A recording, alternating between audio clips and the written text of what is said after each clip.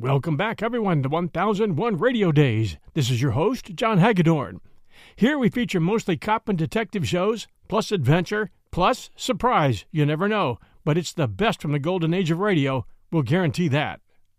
For those of you who want non-stop crime buster and detective shows, you can now add 1001 Radio Crime Solvers to your podcast library.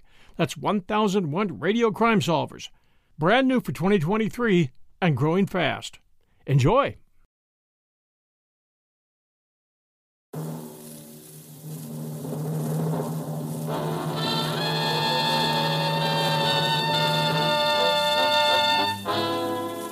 Dangerous Assignment, transcribed starring Brian Donlevy as Steve Mitchell.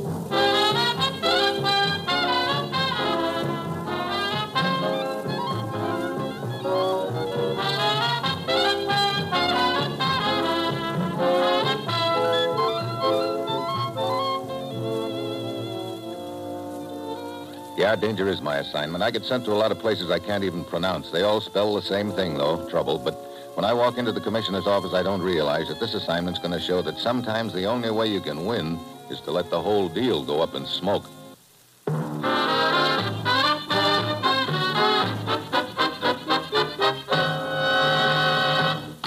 Morning, Commissioner. You sent for me? Steve, do you know anything about high-lie? Handball game Latin style, isn't it? Fast and furious and pretty rugged. Especially if you get conked with a ball. It'll kill you. Well, here's hoping you don't get conked, because you're going to attend the high-lie games at one of the arenas in Havana tonight.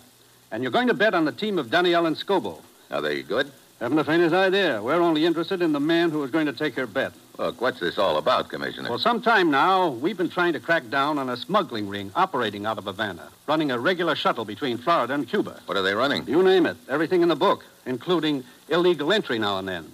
We finally got a lead on the organization, Steve, from someone working on the inside. That the boy I'm to contact, the one who's going to take my bet? Right. He'll be up to Fronton Palace, window 3.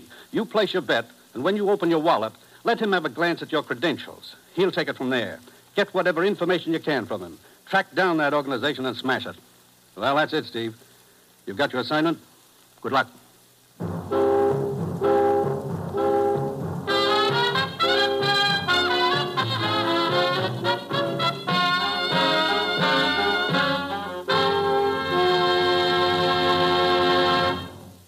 The National Broadcasting Company is presenting Dangerous Assignment, starring Brian Donlevy in the role of Steve Mitchell, colorful, two-fisted government agent.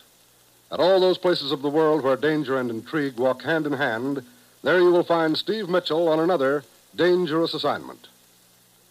A sufficient supply of blood and blood plasma to save the lives of our wounded soldiers in Korea continues to be of the utmost importance. Now, the reserve is still at a critically low ebb.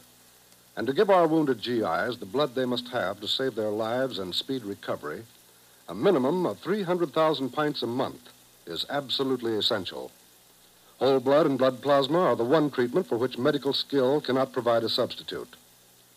There is no sensation at all to the donor except the good feeling of knowing some wounded soldier will be thankful all his life for what the blood donor is giving.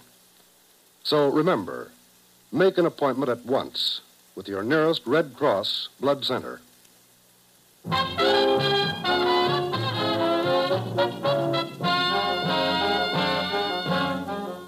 Sure, I've got my assignment. Get down to Havana, bet a couple of bucks on a team of highlight players, and hope it pays off with the information we need to nail a ring of smugglers operating between Cuba and the United States. It's late afternoon when my plane sets down in Havana. I check in at my hotel, and that night I wander over to the Fronton Palace, a large indoor arena used for highlight games. Their teams on the floor are going at it hot and heavy, and the crowd is building steam. I watch them for a while, and then I ease over to the window number 3 to place my bet. Si, senor. I'll put a 5 spot on Danielle and Scobo. Si. Got quite a crowd here tonight. Tonight and every night, senor. High-lie is a very popular sport in Havana. Here you are. Thanks. Here's your 5. Gracias, senor. There is an alley in back of the building. I will be waiting in my car. Half an hour, Senor Mitchell. I'll be there.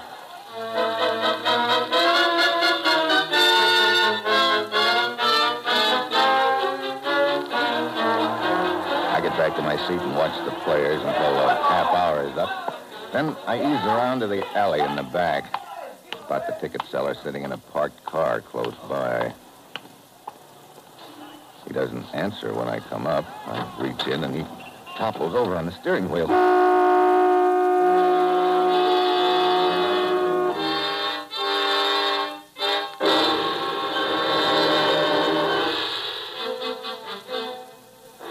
Unmarried. He has worked at the fronton for the past 2 years. And Francisco Rodas, no police record. That's all we have on the dead man, huh, Lieutenant? Unfortunately, yes. You say he was involved with the smuggling ring, Senor Mitchell? So we were led to believe he was going to fill us in on it. Only somebody with a knife got to him first. Someone obviously from the organization. They must have known he was going to talk. Yeah. Where was Rhoda staying? According to his identification card, 36 Paseo de Baracoa. Let's go over and shake it down.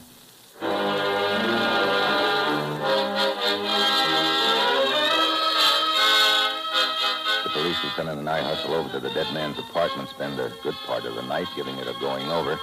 Nothing. The next morning, he isn't alone when I walk into his office. This is Jose Diego, a dock worker. Yes, senor. Hi. There was a story in the morning's paper of the murder back at the fronton last night, Senor Mitchell. Jose read about it and came straight to police headquarters. Oh?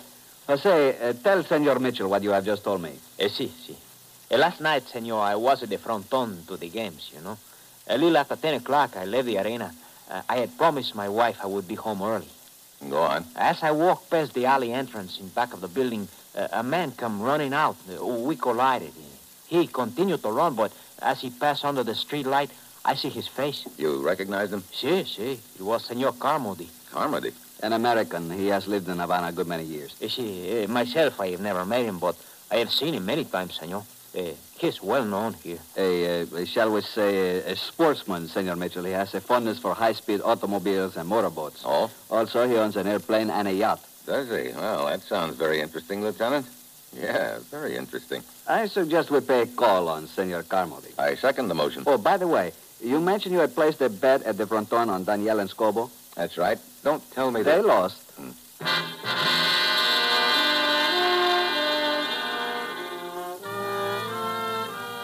Carmody's place is a low, rambling ranch house at the edge of town. He greets us at the door wearing a black silk dressing gown and a white muffler. He's carrying a tall glass of tomato juice and an obvious hangover. We follow him inside. Well, I'd like to have you meet an old friend, Ralph Pawson. Morning, gentlemen. Mr. Mitchell, Lieutenant Moreno. Lieutenant? Police Department. Oh. Don't ask me what this is all about, Ralph. I wouldn't know. Sit down, gents. Thank you. And let's get on with it. My mood is not getting any better. I'd just like to ask you a few questions, Carmody. Sure. Where were you last night? Last night? Brother, a lot of places, Mitchell. So they tell me. Go anywhere near the Fronton Palace, say around 10 o'clock? The fronton? No, I don't think so. Look, what's this all about? Murder. Murder? A man named Francisco Rodas was murdered in the alley behind the building a few minutes after 10 o'clock. Hey, there was something about that in the morning paper. Say, what's this got to do with me? Someone saw you running out of that alley shortly after the crime was committed. What? Now, see here, Mitchell. Are you accusing I him? just want to know what Carmody was doing there. He was with me. We had dinner at the yacht club. Yeah, that's right. Fill in the time. Well, we met at the club around 7. You can check with the waiters. They'll tell you. What time did you leave? Oh, around 10:30. Can I check that with the waiters, too? Well, Pawson? Look, Wait a minute, Ralph. No need to stick your neck out on my account. What he says is true, Mitchell. We had dinner together at the club, but I left early. How early? A little before 9:30. Ralph had a phone call to make. I remember that much. Not too much more, I'm afraid. Have a rough night? Yeah.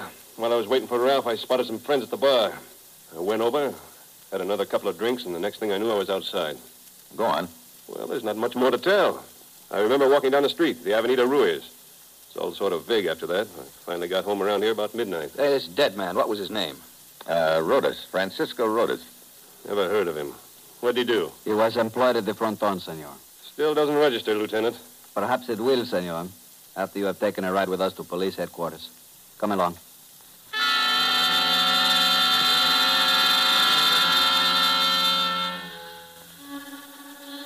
We take Carmody down to the brig. The witness, Jose Diego, positively identifies Carmody as the man he saw running away from the scene of the crime, and the local law books Carmody on suspicion of murder. A few minutes later, friend Pawson shows up with a lawyer in tow. The lawyer goes in to see Carmody, and Pawson tags after me as I walk out of police headquarters. I spend the next couple of hours with him as he fills me in on Carmody and the rest of the afternoon checking on names and addresses he's given me. It all adds up to a big nothing. Late in the day, I wind up on the Avenida Ruiz near the yacht club. I've got a copy of the morning newspaper with me, Carmody's picture on the front page. I show it around, peddlers, shopkeepers, bartenders. No one remembers seeing Carmody last night until I run into a cab driver several blocks down the street. This one, senor. Oh, si, I remember him. Oh, boy. $10 American he give me. You sure this is the man? Si. Could I forget $10? Where did you pick him up? Right here on this corner. What time? Oh, was early, I think. How early? Just early. 9:30 or so? Si, it's possible 9:30. Where did you take him? To the Fronton Palace? Fronton? No, senor, no. I drive him to Sebastian's casino. It's on the other side of town. Oh.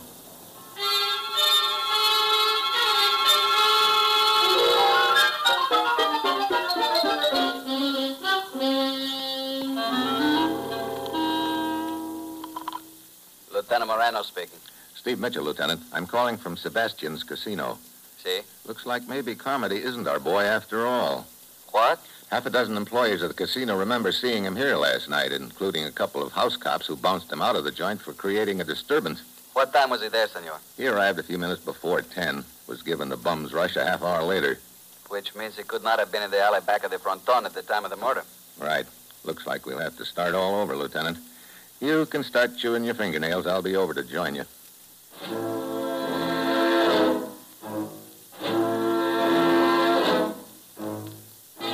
I hurry out of the casino, start down the narrow street, but I don't get very far. A car suddenly pulls away from the curb across the way. I duck, but not fast enough.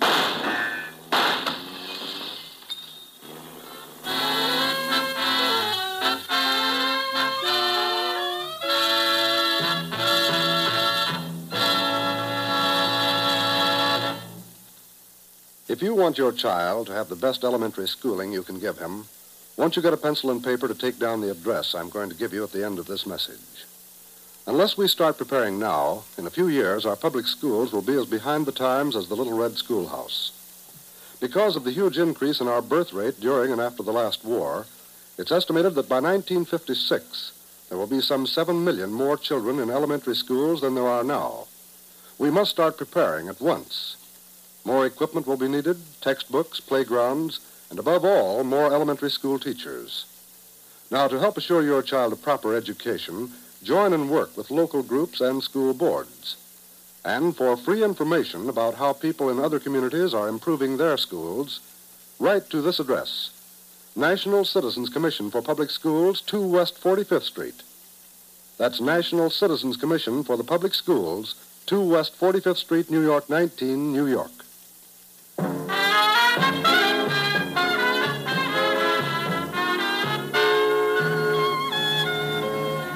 Now, back to Dangerous Assignment and Brian Donlevy as Steve Mitchell.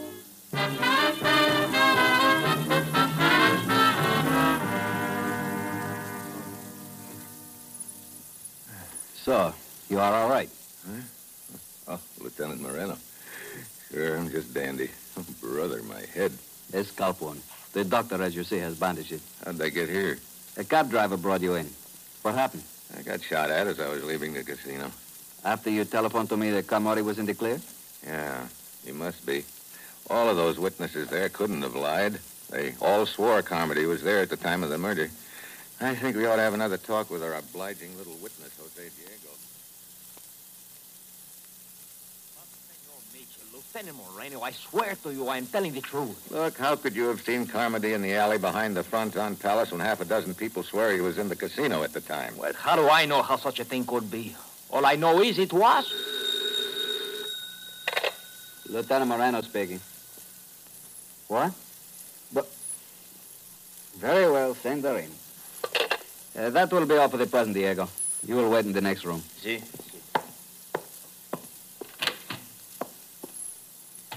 What now? An American woman, a Senora Henderson, insists on seeing me. She says it has to do with the matter we are investigating. Oh? Come in. Lieutenant Moreno, Yes? May I present Senor Mitchell? how do you do? Mrs. Henderson? What can I do for you, Senora? I'll be brief. My name is Barbara Henderson. I'm from Miami. I arrived here in Havana 2 weeks ago looking for my husband. Oh? You see, he left me during the war. His name was Jim Henderson. We were married in Baltimore in January of 1944. I see. And you have reason to believe your husband is now here in Havana? Yesterday, I found out without a doubt that he's here. Look, Mrs. Henderson, this is all very interesting, but I don't quite see what it has to do with the case we're investigating right now. Just this. See this picture in the newspaper? The man you're holding here is a suspect?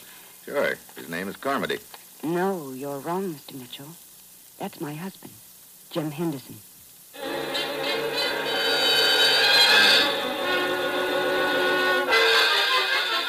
Lieutenant and I look at each other. All of a sudden, the whole case is busted wide open again. We have Carmody brought in from his cell. Mrs. Henderson promptly drapes herself on him. Jim. Hey, what is this? Oh, Jim, please. Why did you leave me? Look, what gives here? Who is she, Mitchell? Mrs. Henderson. And she says you're Mr. Henderson. What? Jim, don't do this to me. Look, I've never seen this dame before in my life. Why, you... Hey! He's lying, Lieutenant. He is Jim Henderson. We were married in Baltimore in January 1944, and he deserted me. Guess again. I was in the Army in Europe in January 1944. I could have married this babe in Baltimore. You were in the Army, huh? I sure was. You can check that, Mitchell. Don't worry, Carmody. I will.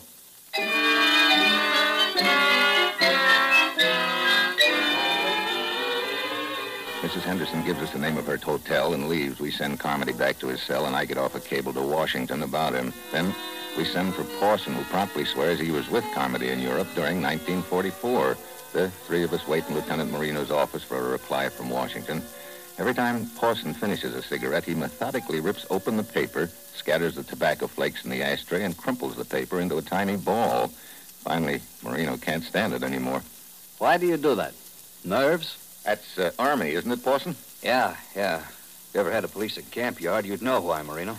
The tobacco flakes mingle with the dust, and the crumpled up paper is a lot less noticeable than a cigarette butt on the ground.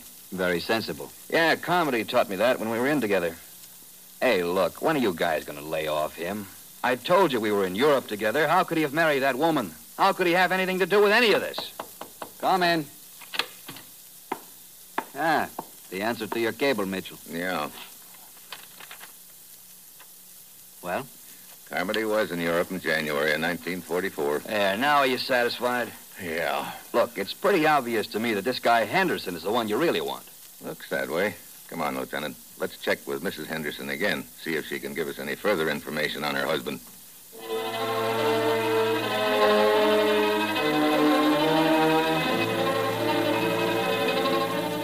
We check at Mrs. Henderson's hotel, but she's not in. The clerk expects her back momentarily, so we decide to wait in her room. A very mystifying case, Mitchell. Yeah. Either there is a guy named Henderson, and he's our man, or... Or what? I don't know. Something bothering me about this whole setup. What is it? Can't put my finger on it. I know what you mean. I wish Mrs. Henderson would show up. It has only been a few minutes. A cigarette? Thanks. You know, this whole deal has been one big merry-go-round. It's cost us a lot of time, Moreno. You're right. But what else can we do? That's a good question. Hey, wait a minute. What is it? This ashtray. See, what about it? Take a look. Just a couple of cigarette butts with lipstick and so... Mitchell. Yeah. Flakes of tobacco and tiny balls of cigarette paper. Awesome. Brother, I said this deal had cost us a lot of time. That's just the way it was planned. Come on.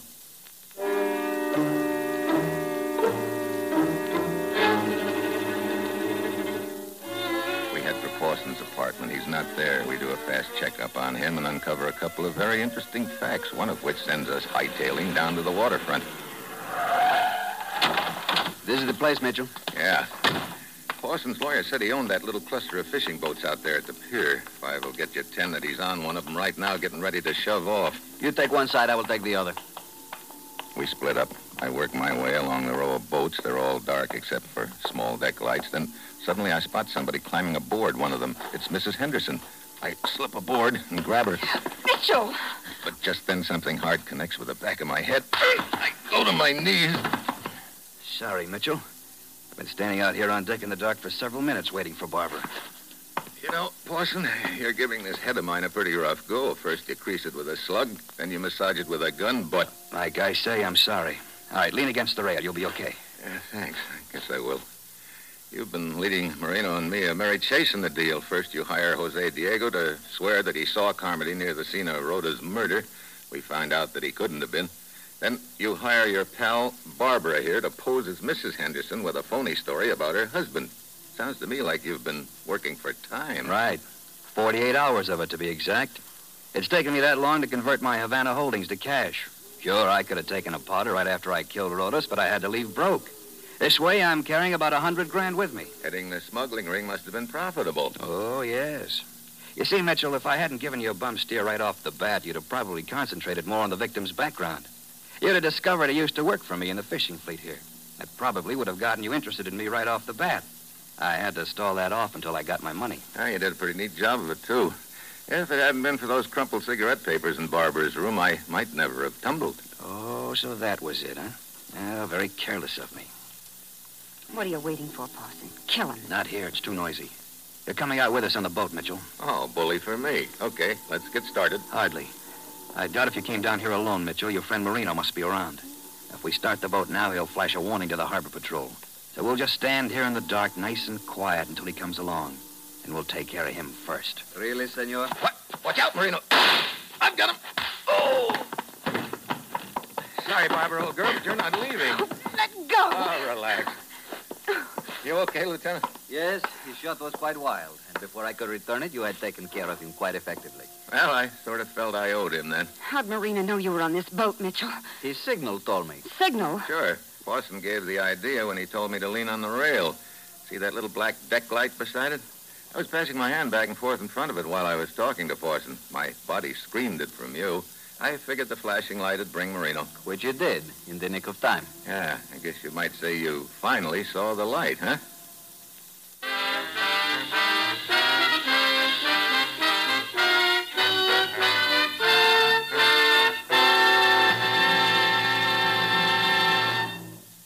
Our star, Brian Donlevy, will return in just a moment.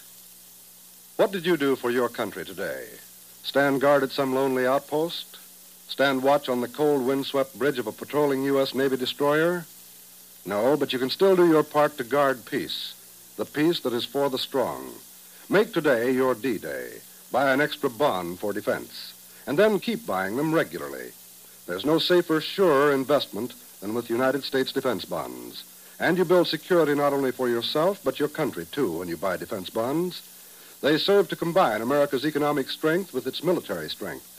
And it's this combined strength that protects your town, your home, your right to work and prosper in peace. And remember, if you don't save regularly, you generally don't save at all. So join the payroll savings plan where you work, or sign up for the bond-a-month plan where you bank. Make today your D-Day. Buy defense bonds. Always remember, defense is your job, too.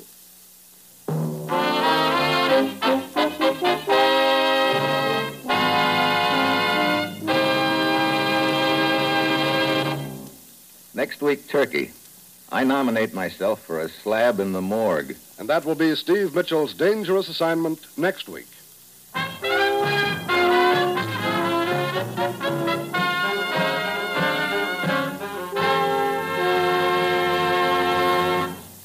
Included in tonight's cast were Harry Bartell, Tony Barrett, Nestor Paiva, Herb Ellis, and Kay Stewart. This is John Storm speaking.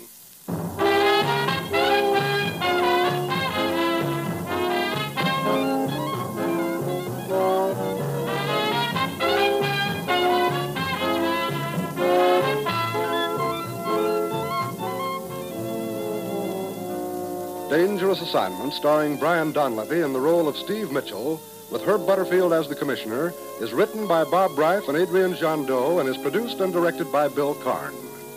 Be with us again next week at this same time when Brian Donlevy, starring in the role of Steve Mitchell, will embark on another transcribed Dangerous Assignment.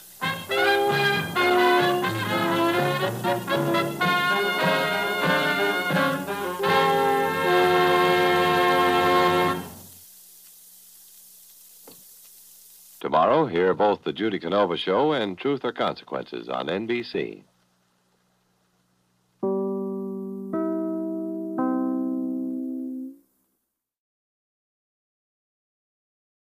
Save big money when you start your next project today at Menards. Convert your current recessed lighting with energy-saving LED downlights from Fight Electric. They're bright and install easily in just minutes. They also go from regular lighting to nightlight mode with just a simple flip of a switch. Save big on all Fight lighting products now at Menards. Shop our lighting options today in-store and on Menards.com. Save big money at Menards.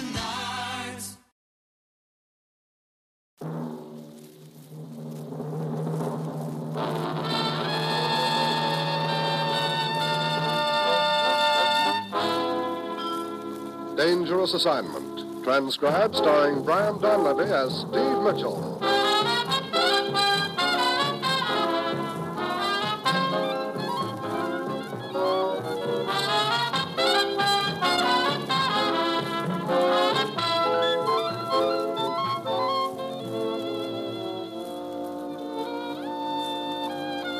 Yeah, danger is my assignment. I get sent to a lot of places I can't even pronounce. They all spell the same thing, though, trouble. But when I walk into the commissioner's office, I don't realize that this assignment's going to wind up with my life depending on a handful of ashes.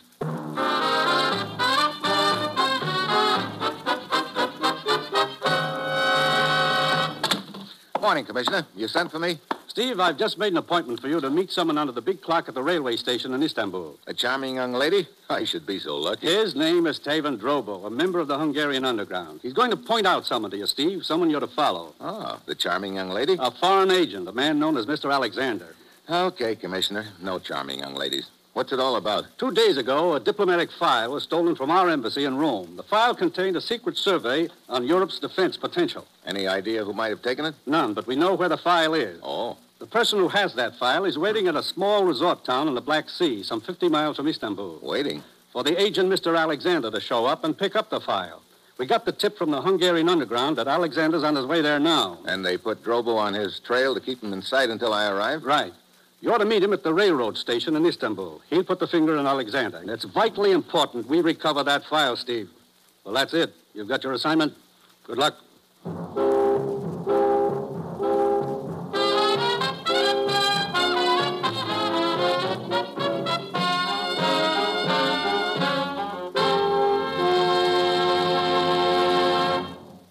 The National Broadcasting Company is presenting Dangerous Assignment, starring Brian Donlevy in the role of Steve Mitchell, colorful two-fisted government agent. At all those places of the world where danger and intrigue walk hand in hand, there you will find Steve Mitchell on another Dangerous Assignment.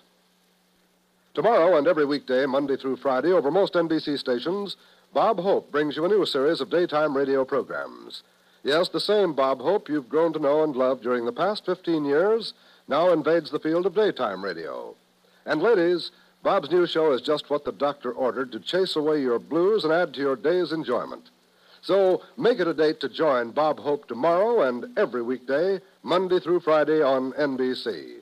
And with Bob is his sidekick, Bill Goodwin. And gracing the program is a special lady guest editor. Now, this week's guest editor is Zsa Zsa Gabor. So remember, it's the new daytime Bob Hope show every day, Monday through Friday on NBC.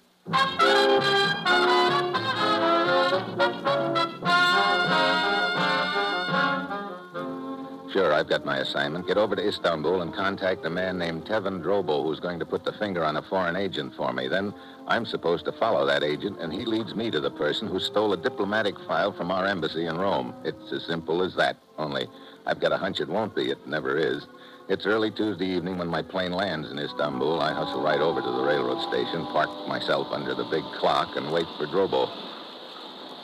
Then I spot a little gent in the crowd, eyeing me. He's wearing a gray fedora, long black coat with a velvet collar. He's carrying a small suitcase and an odd-looking umbrella.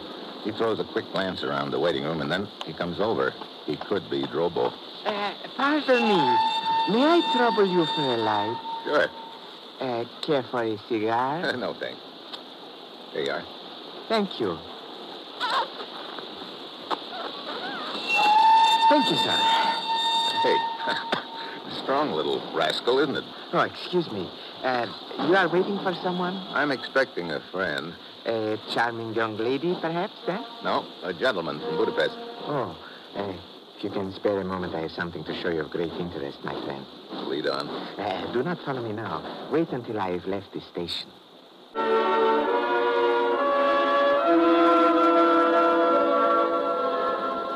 I watch him as he glides through the crowd and eases out the front entrance. I stroll out after him into the street and spot him as he turns into a darkened doorway. When I reach him, he opens up the umbrella, only it turns out to be a tripod. He sets the suitcase on top of it, opens it, and he's ready for business. Now, allow me to introduce myself. I'm called Crazy Julius, the Mad Macedonian. Wristwatches, jewelry, lighters, cameras, and at such low prices, no wonder they call me crazy, huh? Oh, brother. Take, for instance, this exquisite watch, for example. When I tell you the price... It's so ridiculous, you're going to laugh in my face. Oh, look, Buster. Julius, Crazy Julius, call me. Now, here, this beautiful camera. Promise you do not get hysterical when I tell you the price. It's a promise, and good night. Wait! Get your claws off my lapel. You're bending my good conduct ribbon. Perhaps you are in the market for a set of automobile tires. How about a set of false teeth? Of course, I got them. You try them on. You'll need them if you don't let go of me as of right now. Oh, please, don't be so unfriendly. Excuse me. My lease has just expired.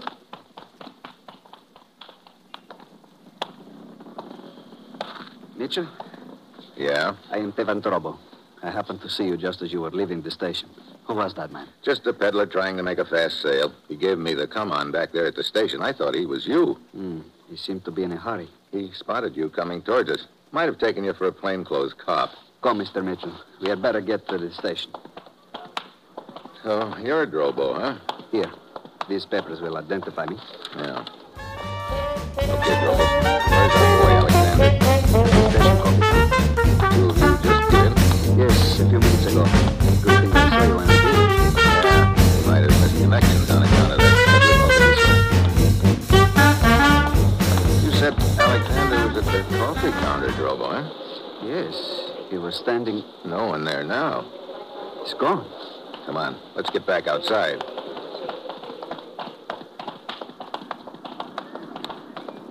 Any sign of him, Drobo? No, I don't see...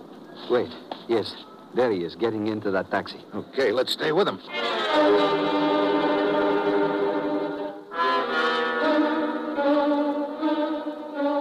We trail Alexander to a fashionable hotel. He gets room 305. I get room 312 at the end of the corridor. I leave my door open a crack and keep my eye on 305. Pretty soon, Alexander steps out into the hall, and then I hear a phone ringing. He steps back into his room, closes the door. I hurry down the corridor, stop just outside his room. Yes. What is that you say? I see. Very well, I will take care of this matter myself. I hear him slam down the receiver, and then his footsteps hurry toward the door. I can't get to my room in time, so I take 3 fast steps and ring for the elevator. Good evening. Oh, hello. I just rang for it. Oh, good. Beautiful evening out, huh? Shame to stay cooped up in one's room. Yeah, same idea occurred to me. Thought I'd take a little walk before hitting the sack. Heading the sack. American, aren't you? That's right. You sound like USA yourself. Not really. Although I spent many, many years in the States. I was raised there. Oh, really? Yeah, New York City. 60th Street, just off Broadway. Oh, sure. Not far from Columbus Circle. Yeah, in Central Park. Had a lot of fun there as a kid. Later, we moved out to California, Los Angeles. Correction. Los Angeles. Oh? Yeah, soft G. It's official now, so I heard. Chamber of Commerce took a voting or something. Oh. Well, let's have a drink sometime, huh? Sure. Be good to talk over the good old USA. Well, good night. Good night.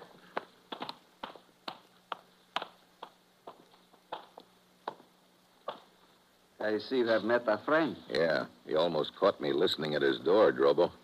He just got a phone call. Oh?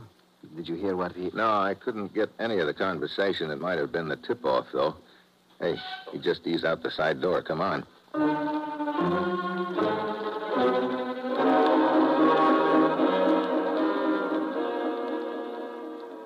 We trail Alexander for several blocks. Then, as we ease around the corner into a narrow, crooked street, he's suddenly nowhere in sight. Drobo and I turn on the gas.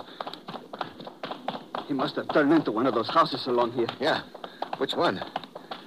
He couldn't have gone very far. We're only... Hey, what was that? Over there, Mr. Mitchell. That gate has just closed shut. Yeah. He probably ducked in here. Looks like a courtyard. Careful, Mr. Mitchell. You stay parked right here. I'm going in. Across the courtyard, then up the steps to the first floor. I slip along the balcony overlooking the courtyard below. The dog's howl is the only sign of life around. I move up the stairs again, and when I reach the second floor balcony, Alexander is waiting for me. I dive at his knees, and a slug whips past me.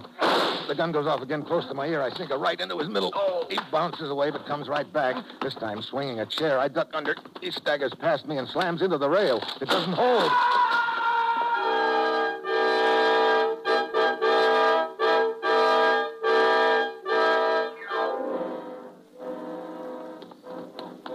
Are you all right, Mitchell? Yeah. What about Alexander? He's dead. Dead? Well, that does it, Drobo. There goes our one lead. One man who could have led us to the person with the missing file. Maybe there's something in his pocket. I'll have a look. What are we going to do now, Mr. Mitchell? I don't know. Here, his identification papers. Train ticket to the village, reservation at the inn. Pity he will not be able to keep his rendezvous. Wait a minute. Why not? Why shouldn't he keep his rendezvous? Huh? Mr. Alexander is going to show up at the inn after all, Drobo.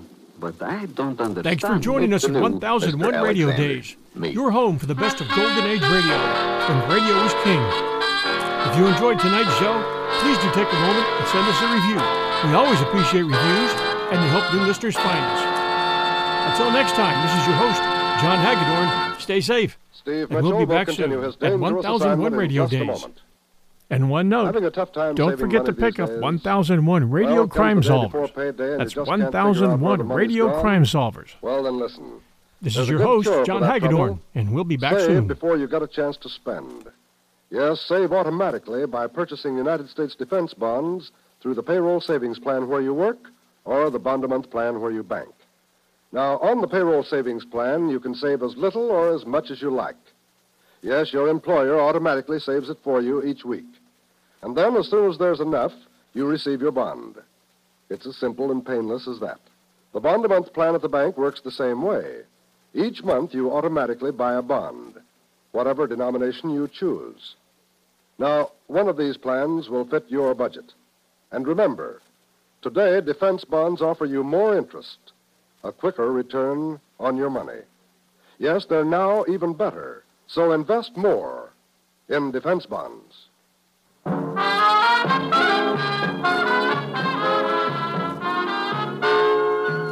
Now, back to Dangerous Assignment, and Brian Donlevy as Steve Mitchell.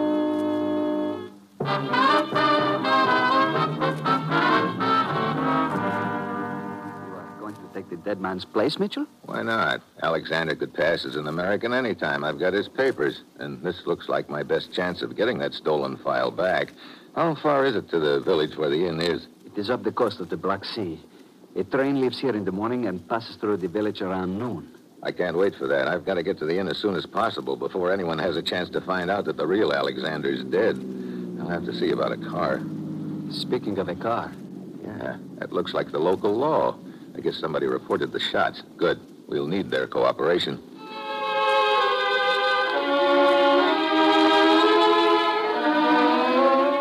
I show my credentials to the police officer and ask him to keep Alexander's death hushed up for the present. He arranges for a car, and Drobo and I head for the inn. We arrive about 8 a.m. The morning is chilly and gray. Nobody seems to be up but the host. And as he leads us up the stairs, we get the idea that he wishes he wasn't. Here you are, gentlemen. Your room. The best in the house. The only one with a fireplace. And such a magnificent view of the coast. Are we keeping you up? No, not for long. Business must be a little off, huh? Oh, so. 5 guests. Just enough. Perhaps you could tell us who they are so that we could become acquainted sooner. Oh, of course. Nice English couple whose name is Pemberton. Signor Alfredo Montic from Rome. Oh? A man named Coutrin, and a young lady, Niva Bratov. All very nice people. All very good sleepers, except one. Which one? The young lady. You see out the window? Down there on the beach, in a bathing suit. Yeah. Well. Will there be anything else? No. Night. Night, thank you. Well, Mitchell? This Montic from Rome sounds kind of interesting. The file was stolen from our embassy there. What will be your first step? Oh, just circulate around among the guests and introduce myself as Mr. Alexander. See what happens. And as long as the girl seems to be the only one up, I think I'll ankle down to the beach and start with her.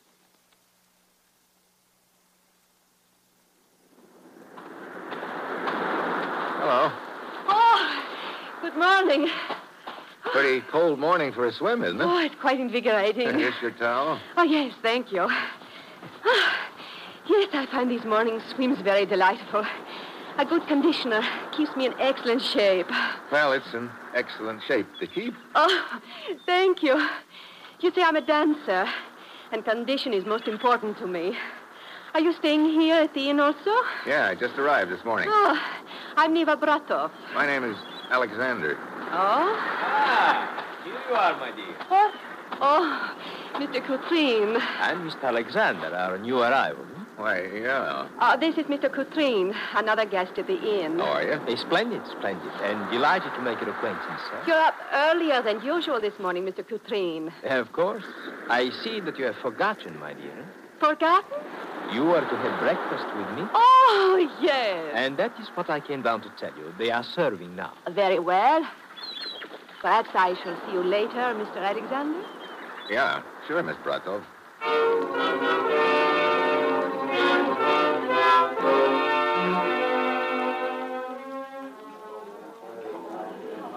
Back at the inn, Drobo is still waiting for me in the room. We go downstairs to the dining room and look over the lot. The English couple are sitting at a table near the window watching the birds in a tree outside. The girl and Coutrin are at a corner table, but the other guest, Montic, is nowhere in sight. You say Coutrin addressed you as Mr. Alexander even before you were introduced? That's right, Drobo. Of course, our sleepy innkeeper could have mentioned the name to him. Or else he is the one with the file and was expecting Mr. Alexander's arrival. Yeah, could be as soon as he heard I was here, he hustled down to the beach only to find the girl there. Naturally, he could not say anything to you in her presence. Of course, it could be just the other way around, too. The girl? Yeah. After I told her my name was Alexander, I think she started to say something. But Coutrin interrupted with his arrival. So, either of them could be the one. But the question is, which? Then there's still Montic. I wonder where he is. Perhaps he's a late sleeper. Huh? What now? Only one thing we can do. Go back to the room and wait for somebody to make a move.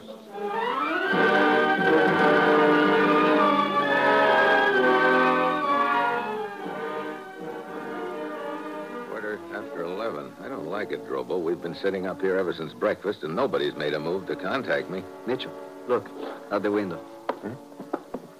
Hey, Neva walking along the road that leads to the beach. But she's not going for a swim. She's fully dressed. That road also leads towards the village, doesn't it? I believe so. Wait, there is Coutrin down there on the terrace. Wandering off in the other direction, huh? Well, I'm not going to wait any longer. What are you going to do? Maybe I'm supposed to go to the one who's got the file instead of waiting for him or her to come to me. I might as well start with Montic. According to the register, he's got the room at the end of the hall. What will you say to him? I'll introduce myself and see if the name registers. If so, I'll tell him somebody's after me, that I couldn't wait for him to come to me.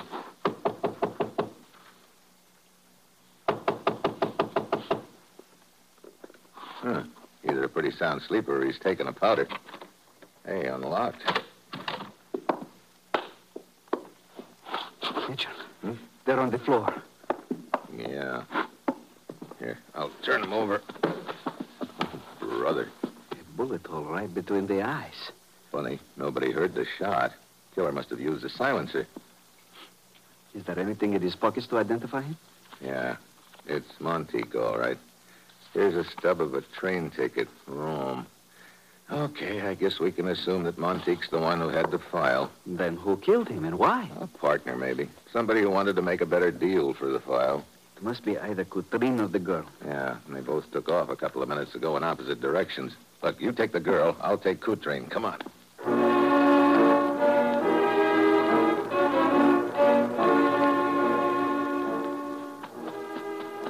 Drobo goes in one direction, I go in the other. I pound along the road Coutrin took a few minutes before. Then I round a bend and spot him in front of me. He's kneeling beside a tree as if hiding something.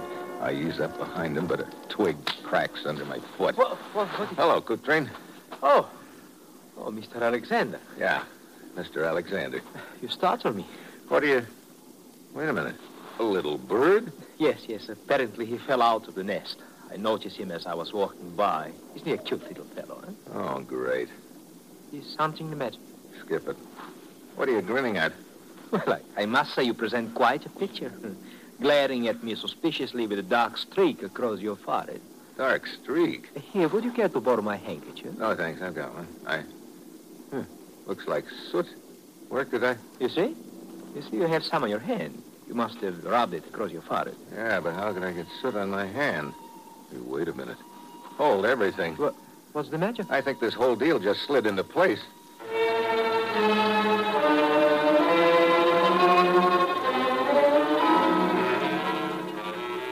I head back to the inn and Monteith's room. Sure enough, there's a streak of soot on his sleeve. I go into my own room. The fireplace hearth is swept clean, too clean. I poke around in the ashes and charcoal, brush them aside. Then I spot what I'm looking for. A dark stain on the bricks. Blood stain, Mitchell. What? Please don't move. Well, hello, Drobo.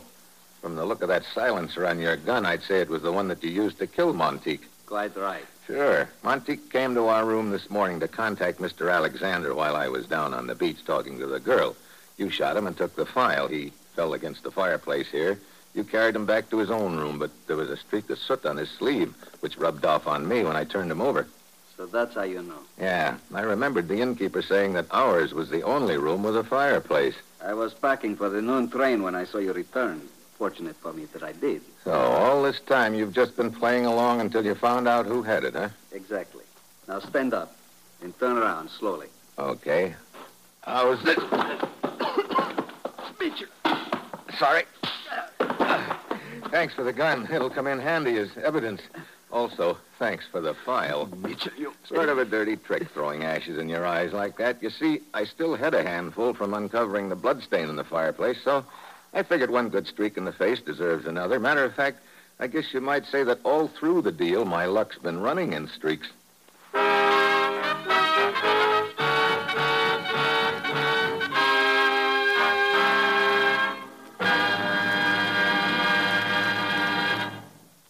Our star, Brian Donlevy, will return in just a moment.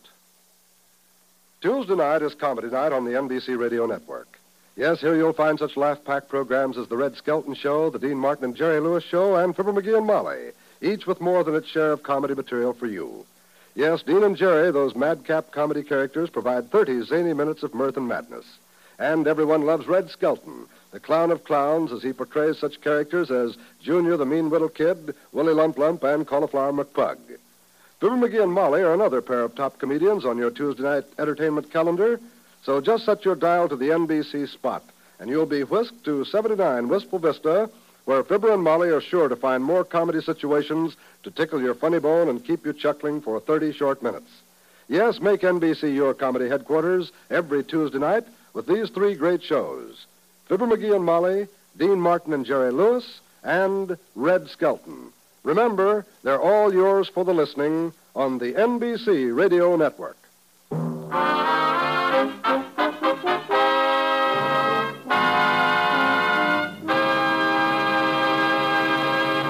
Next week, Germany. And I arranged to get run over by a truck. That will be Steve Mitchell's dangerous assignment next week.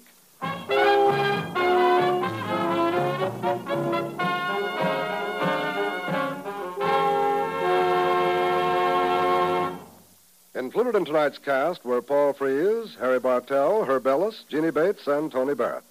This is John Storm speaking.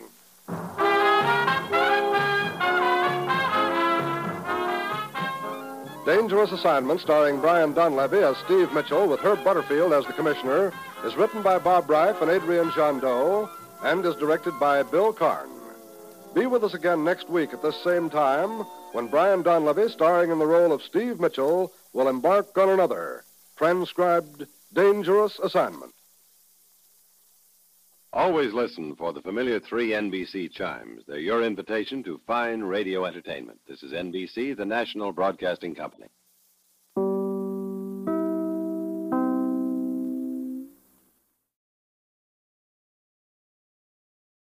Thanks for joining us at 1001 Radio Days, your home for the best of Golden Age radio, when radio was king.